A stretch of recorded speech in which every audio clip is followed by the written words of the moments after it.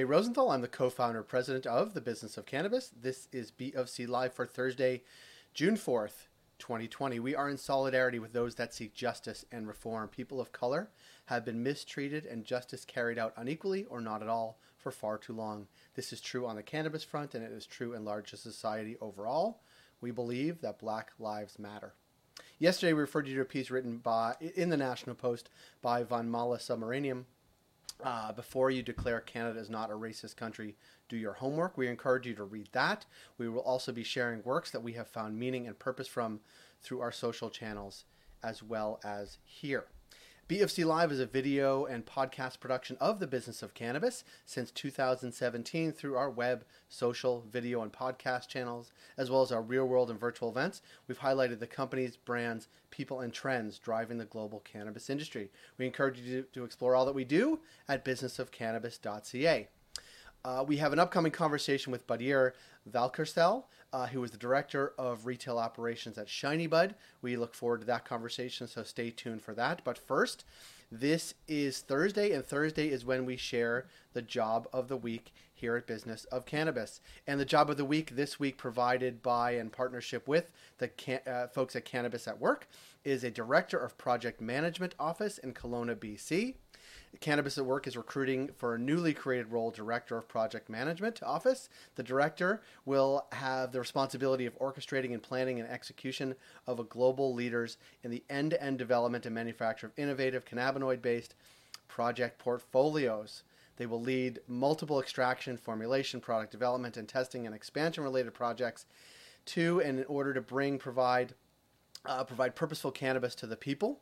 This leader will understand the context of the organization in which they're operating in a broader perspective and all the changes that take place outside the realm of the operational area, day-to-day operations. So take a look at that on our website and at Cannabis at Work if that sounds like you. On Monday, we announced an ongoing partnership with CanDelta, a cannabis regulatory and science advisory firm. They have become our official regulatory advisor at Business of Cannabis. Every week, we encourage you, our audience, to pose questions to the CanDelta team through our Ask the Experts segment of BFC Live. Those will air on Monday. We'll get one question answered every week, so get those in through social, tag Business of Cannabis. Our sister publication, Report on Psychedelics, has been crushing it. They have 2 new podcasts out this week. One is the weekly briefing showing all the things happening in the psychedelic space, and a conversation with Dylan Bynan, who is the CEO of Mind Bloom out of New York City. Last week, they also held a webinar where they discussed the complicated journey a drug must take to get to market, and as well Q&A on that front. It's an important conversation to be aware of as well. Thank you, as always, to the Neo Exchange for their support of Report on Psychedelics. As always, follow us on Twitter, LinkedIn, Facebook, and Instagram. Thank you to our partners, Cannabis at Work, Cannabis Benchmarks, now CanDelta, and BDSA for their ongoing support of all things Business of Cannabis. Now, this conversation with Badir Valkersel of Shiny Bud. Enjoy.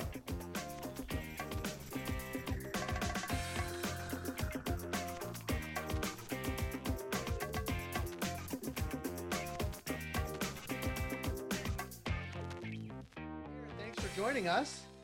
Thanks for having me, Jay.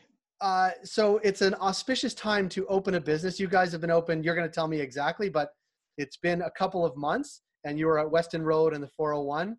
Tell me briefly how things are going, big picture. Well, big picture, again, I think with the state of emergency in the province of Ontario, we've been basically staying afloat, which I think is happening for most retailers at this point. Thankfully, the government was able to give us the opportunity to do curbside and delivery. And again, they've actually extended for another 10 days past the May 29th deadline that they gave us initially when we reopened our doors. And so again, it gives us that opportunity to get our stuff and service our customers accordingly, right? So again, I think they did a great job in terms of giving us this access to these channels.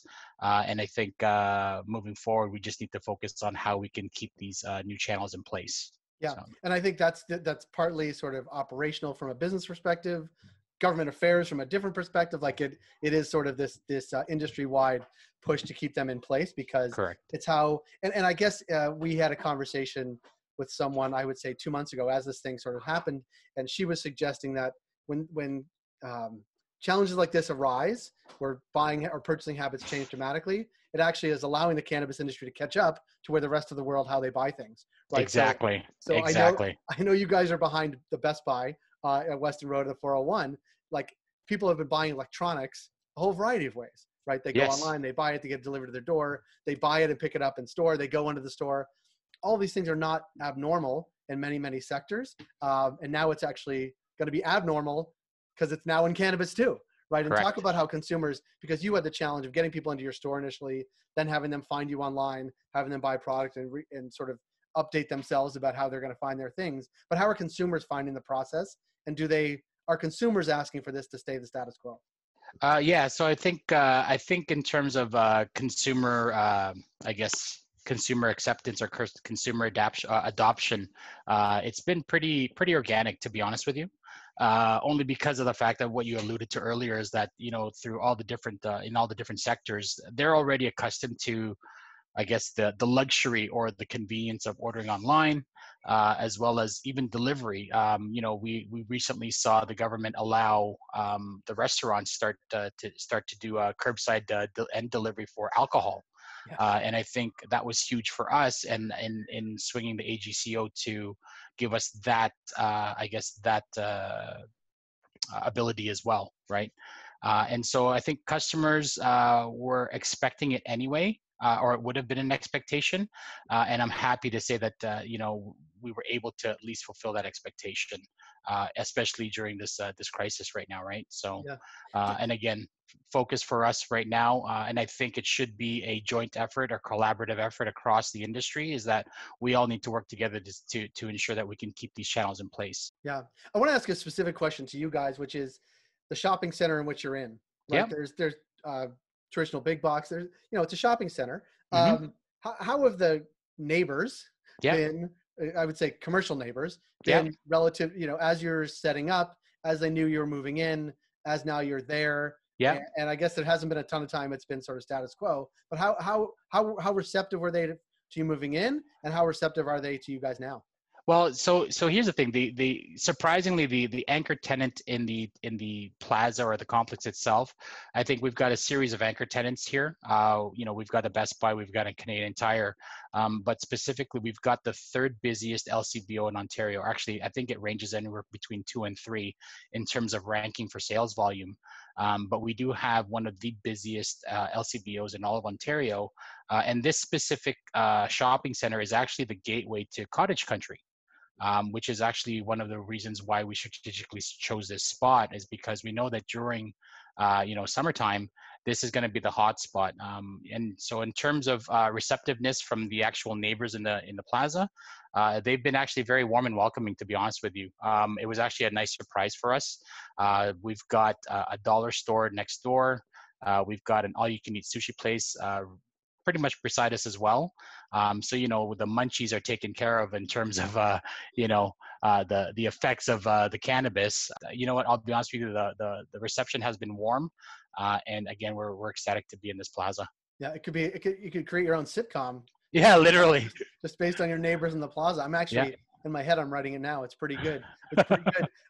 Looking ahead, I mean, because, I mean, you started obviously getting a cannabis retailer off the ground in Ontario is a massive lift anytime, including now.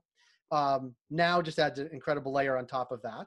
I mean, you must be excited to get to sort of business as normal, whenever that's going to be. But what's most exciting about sort of the future, and when, you know, there's sort of an in-store environment that people can sort of think about and acknowledge that it is safe, but also we want to go into stores and see product and talk to people. Like, what are you most excited about when that date happens? Whether that is, you know, July, August, September, when people really start feeling comfortable about doing that. What are you most excited about to show? So I think what I'm most excited about, to be honest with you, is actually bringing the people back in the store specifically, right? And when I say the people, I'm referring to both my team members as well as the customers. You know, and again, I've been to pretty much all of the retailers in the GTA. And one of the things that I'm specifically proud of is the fact that my team, or my bud tenders, are extremely experienced, extensively experienced, and extremely welcoming to the guests. And to actually watch that interaction and the overall education process is what I'm looking forward to. This whole COVID pandemic really put a stop to the momentum that we had in terms of our community outreach, as well as, again, educating the customers and helping put an end to the overall stigma in Canada, or Ontario specifically.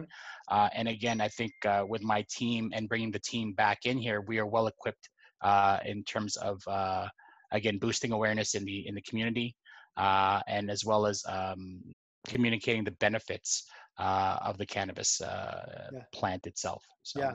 And I mean, I love the location, love the thought about the placement, and it's just it's an unbelievable time to be a cannabis retailer, a retailer overall, a cannabis retailer that just opened up, and sort of entering this new wave of how people can buy cannabis is just so challenging. So kudos to you guys for keeping the smiles on your face and being able to pivot in real time and then plan for the future, which is hopefully much more normal state. But you don't have to hear it from me, but people always go to Best Buy. People always go to the LCBO. People love sushi. And then they also love going to Jenny Craig or Weight Watchers. Like these things are sort of super stable neighbors, and really obviously in a super busy plaza. So kudos to you guys for all those things. Just gonna say, in addition to in addition to back to business in terms of normalization, the other thing that I am looking forward to is the expansion of our chain as well, right? So we've already got 3 stores that are in the queue right now, just waiting for their final RSA from the AGCO.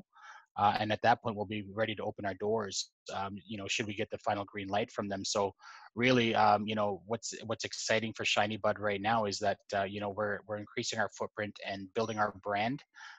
And again, hopefully, if all goes well, we'll have almost double the amount of stores by the end of the year. So amazing. Where are the next sort of rollout of locations? So the next stores that are up for opening at this point, that are just waiting at this stage, are in Hawkesbury, Ontario, Windsor, as well as Cornwall. So we've got 3 that are ready to go, and then we've got a few more that are in the pipeline right now that we're just waiting to secure properties on as well. So. Love Cornwall, right over the border.